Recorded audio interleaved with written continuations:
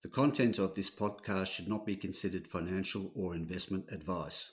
All interviews and discussions are opinions only, and the podcast has been created without taking into consideration the listener's financial objectives, financial situation, or needs. Listeners should obtain independent advice before making any financial decisions.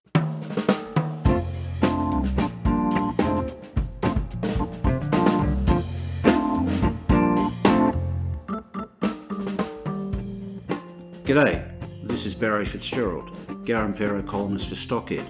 Welcome to another edition of the Explorers Podcast. Today we have Great Southern Mining with us. Code is GSN, last trading at 1.9 cents for a market cap of around $14.3 million. It's got a lot on the go, despite that quite modest market cap. And to bring us up to speed on what the company's up to, we have Matt Keane with us today, the Managing Director. G'day, Matt. Welcome to the podcast. Thanks very much, Barry. How are you? Good, mate. Now, you've got your interests split between WA and Queensland. Let's focus on WA initially, around the Duketon Greenstone Belt, where the company's got interesting ground positions and so you've been notching up some very interesting exploration results. And I noticed in a recent presentation that's lodged on the ASX, you talk about this year being the time to quantify gold discoveries. What did you mean by that? Yeah, I think actually I want to refer to the Lassonde curve that I think a lot of people know, which is that life cycle of an exploration company. You bubble along to start as an explorer where you've effectively got low value and haven't quite made that discovery. You've got some interesting ground, and the real alpha or the real sort of value creation at the highest rate comes when you make that discovery. And we believe that we're within our Duketon project, so that's the Duketon Belt now just north of Laverton, that we've probably got three prospects. Two of those at least, we feel like we're on the cusp of discovery, and we really just need to put the meters in the ground. So, that's what I mean is that transition from the discovery phase to now the quantification phase, where if you put the meters in the ground, we feel like we're going to delineate resources. In some means, we don't know how much that's going to be now. The rocks will be what they'll be, but we feel like we're past the discovery phase, moving into quantification. Right. Now, you mentioned you're north of Laverton there, and you've got the three most advanced seem to be Southern Star, Amy Clark, and Golden Boulder, is it? So what sort of work will you be doing there this year? Yeah, look, the plan is for those three prospects to really get in there, particularly at Southern Star and Golden Boulder. So Southern Star, we've got a fair bit of drilling already. In fact, we've drilled that out to 40 metre centres in the main sort of zone of mineralisation. So we really want to expand upon that. It's open at depth and in most directions, and we most recently found some mineralisation up to 1.2 kilometres north of there. So we want to effectively bridge that gap and expand out and try and find either multiple shoots or continuity going to the north and maybe even south. So that's Southern Star. Golden Boulder, we did some great drilling last year. We've got good intercepts there, 8 metres going 3.9, 5 metres 3.3. We've got about 1.5 kilometres of continuous gold mineralisation, very broad spaced, very shallow. Most of that's still within 18 metres of surface, probably more like 50 metres actually.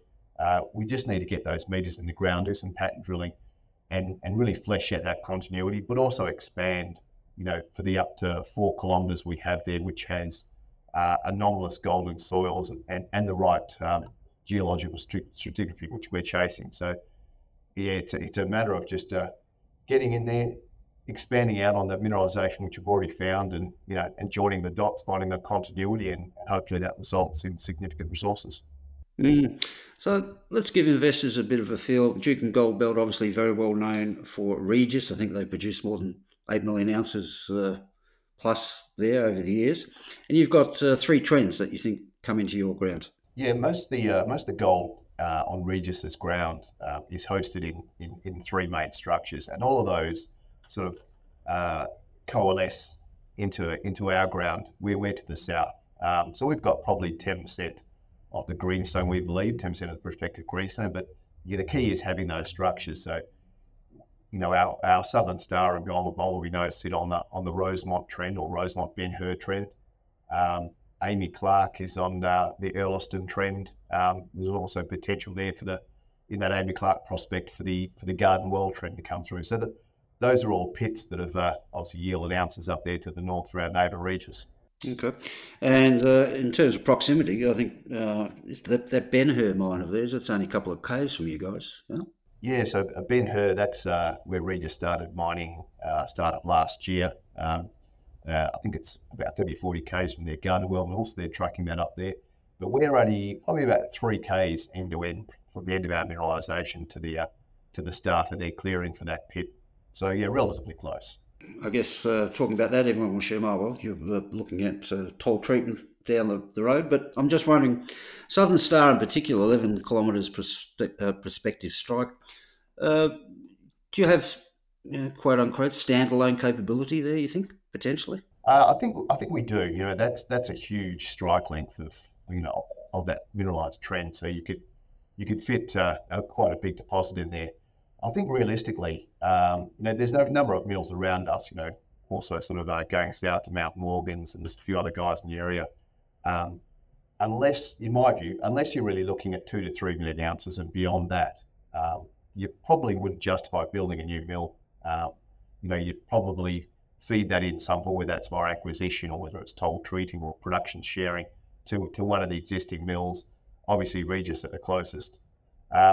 But in saying that, if we find the big one, we'll certainly push towards a standalone production scenario. Now, don't want to put you under the pump here, but this is the year you want to delineate a resource, or do you think that's achievable in the next 12 months, or are we looking into 25? Look, I'd probably put it as a 12 to 18 month outlook.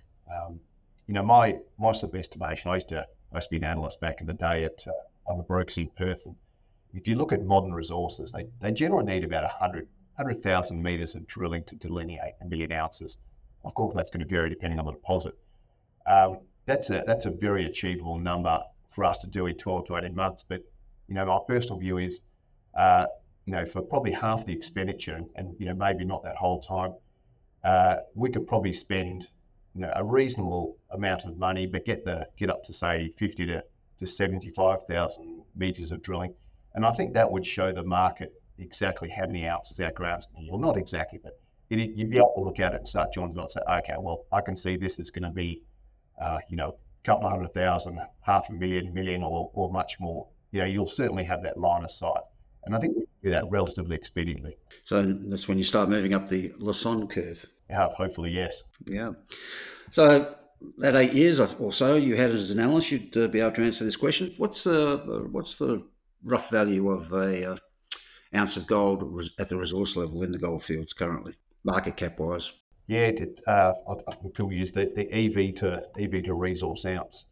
It varies wildly, but I think the value increases dramatically as you go from being a standalone proposition, in a belt far, far away, to actually something that's within range of an existing mill. So, if you're within range of existing mill, pretty of transactions, anywhere from $80 per ounce to up to a couple of $100 per ounce. I would think north of $100 per ounce is pretty reasonable if you're on the doorstep of a neighbour who needs your ore. And I think you're seeing that, places like the Gascoyne. Yeah, and over in Leonora, of course. Correct, yes. Okay then. So in terms of funds to get cracking with the program, how are you placed? Look, we're not burning a lot of cash at the moment. We had a bit over $1 million in the bank at the December quarter, and some shares in another junior, which potentially we could liquidate if we wanted to. But probably not the amount in the bank that we'd require to do the drilling. We're not necessarily looking at the equity markets though to raise that capital. We are deal makers. We've got plenty of assets there, some of which we could potentially monetize to help fund our ventures up there in the Duketon Belt. Right, and Monomy Gold, which is Leverton region as well, near the Granny Smith mine, is that one of the sort of assets you might be looking at to deal? Yeah, potentially. Monomy, it's shovel ready, so the heritage is done, that title is done. It's not a mining license. It's permitted out to the highway. That's certainly a morsel of ore that in a region which is pretty starved of shovel-ready dirt that might be attractive to one of many players. Yeah, sort of that's right in the junction of probably 3 mils at least. I can just touch on a broader issue.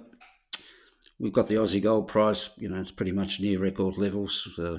Very close anyway, $3,000 an ounce.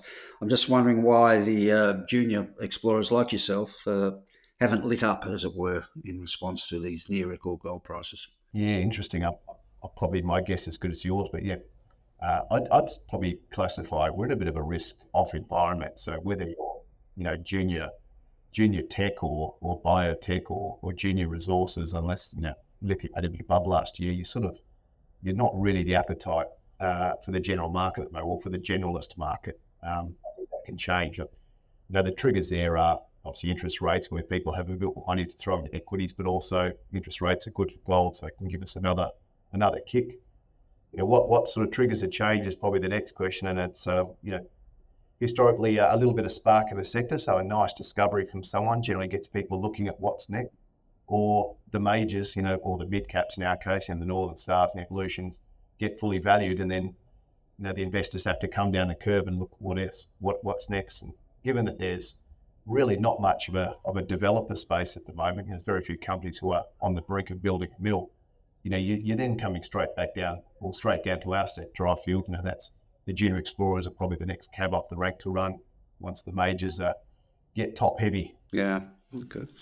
Now, just before leaving the West, East Laverton, nickel/gold. That's you're doing much work there, or is that on the sidelines at the moment? Not on the sidelines. We're sort of doing work quietly, sort of the lower cost work there. Obviously, nickel sulfides struggling a little bit at the moment, so a bit of a tough space. But then again, good nickel discovery will always light the market up. Nova Volatile's ended in a bit of a down cycle, but there's a fair bit of gold potential there, so potentially we can pursue that avenue as well. There's some pretty good historic hits in there, going up 9 meters at 2.4 grams per ton gold, which haven't been followed up.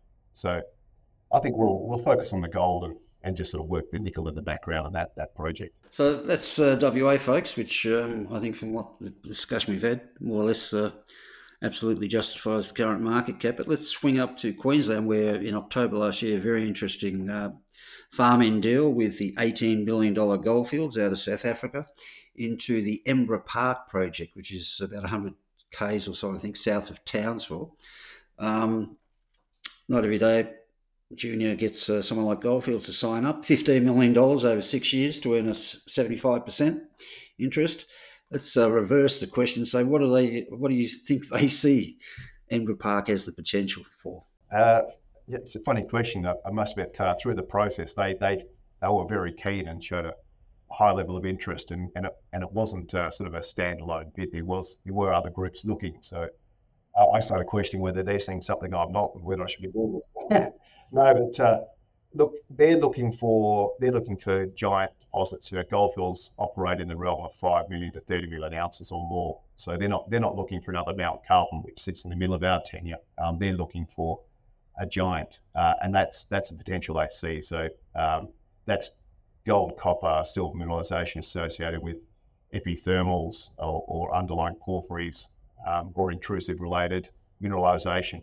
So in the north of that tenure, there's obviously porphyries at surface. There's some very high grade soils which have never been followed up. Really an underworked province scale tenure package with a lot of really interesting, very exciting geology at surface, which just hasn't had the work. I think that was probably what they were looking at. Regional sort of play. You've got 1,750 square kilometre tenure there. When was that put together? It's been pieced together over time. So a little bit of a backstory, but the chairman of the company, John Turpu, was actually one of the founding directors of Conquest. Conquest went on to become Evolution. So after departing Conquest and getting Jake Klein in the door, John in this company started to pick up a bit of ground to the south, and slowly over time we've pieced together a pretty good tenement package. Wow. It pretty much surrounds Mount Carlton. That's correct. Yeah. yeah, which produced, I think, around 1.7 million ounces. What's happened to Mount Carlton? Is it finished up, is it? Or do you know? No, it's certainly not finished. I think the transition from Evolution to Navare probably just didn't have the inventory in front of that group. So sadly, Navare went into receivership. But look, if you ask me as an analyst, put my old hat on, I'd say it's one of those projects which just needs time. You just need to park it, put on care of maintenance, build up a bit more of inventory, get the tons ahead of it, and then restart it. It's been a very profitable mine in the past, and I think it can be again. But it's not the beast we're looking for. We're looking for something a bit different in our surrounding tenure. Mm. Now, you mentioned you're a deal maker. Any interest in the what was probably a sales process through the administrator of Mount Carlton? Uh, yeah, look, logically, the company had a look, but the way it stands at the moment, care and maintenance can be quite expensive for a junior unless you've got income. So I think it might suit someone who's got a revenue stream to support that and do the exploration and keep the mine sort of in good nick whilst you're doing that work. Okay, now you guys have, I presume, ahead of this Goldfields deal, you've worked up a lot of targets. Yeah, we did. So there's roughly about 29 targets. We had a couple of consultants help us out with this process. So we did a good body of work before this, so roughly 12 to 18 months working it up and doing that vectoring just to make it easier for someone to come in and have a look. We always had a view that chasing porphyries and big epithermals could be a bit beyond the balance sheet of a lot of juniors. So it pays to have the big party in there helping you out. But yeah, there's certainly a number of targets there, from epithermal potential to intrusive related to just pretty simple orogenic structurally hosted systems as well. There's a lot to do. In fact, different groups have looked at. They've all found different prospects they'd like to have a swing at, which is interesting. Yeah. Is there any historical production in that on your tenements? No, there's not. No, there's a bit of historic exploration, some good gold hits from historical drilling, but very sparse. Pretty virgin country. Yeah. Could be the very gold discovery that you were mentioning earlier. Could fire up the entire junior sector. So good luck with that. I'd love to see it. If we ended up with 25% of the monster that Goldfields are looking for, we'd be certainly more than happy. Mm. Now, I read on the your website that geophysics started in last year, and you could be looking at a drilling program there in coming quarters. Yeah, through the process and discussions, Goldfields have sort of indicated they're very keen to get drilling as soon as possible. So that's likely to be after the wet season finishes in this part of the world, which is any time from April onwards. So that's when we'd expect them to start gearing up for drilling.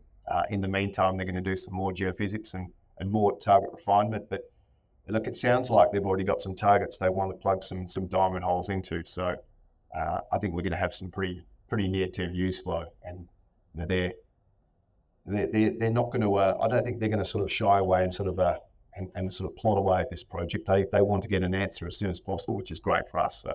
Well, I've seen in the past some of these majors come in and the information flow dries up. But Goldfields strike me as, from what I've seen in the past when they've dealt with juniors, pretty good at understanding that juniors have to keep up the news flow to their own investor base. Are you getting a sense they'll be doing this at Edinburgh Park? Yeah, I think so. We've had discussions, what is material information for a major versus a junior? It can be quite different. So they understand that we need to keep our news flow rolling, but also, the materiality, say 20 metres at 5 grams may not turn the dial for a Goldfields, but geez, it would turn the dial for us. Not saying we'll get that. That's just an example. Right. Well, given your mark, just the start of a drilling program will be of interest, I'm sure. Okay. So, Matt, we might be covering ground we've already covered, but let's just wrap it up with giving investors a feel what they should be looking out for as the rest of the year unfolds. Yeah. Okay. Look, I think excitement's going to come from Queensland. We've just been discussing with Goldfields getting in there and starting work on a project which has got really great geology at the surface. Could be very exciting in its own right. But our 100% owned ground around the Laverton region, in particular the Duketon Belt, I think is going to be the main focus for us, where we're going to be spending an exploration dollar. And I think you can really see Great Southern come to the forefront over the next 12 months in terms of junior explorer / developer. With there's 3 discoveries which I believe are sort of there, and we're on the cusp of really showing the market just what they're going to yield. So watch this space. I think it's sort of could be the year for us. I think. There we go. Yeah, the Great Southern to really poke its head out of that junior explorer gold sector. Right, live up to its name, Great Southern Mining. There we go. There we go, folks. So a very interesting one. A lot of excitement coming up in Queensland, and start moving up the song curve in the Laverton region in WA. So, Matt, interesting story. Thanks for your time today. We'll be watching with interest. Yeah, much appreciated, Barry. Have a great day. You too. Cheers. Take care.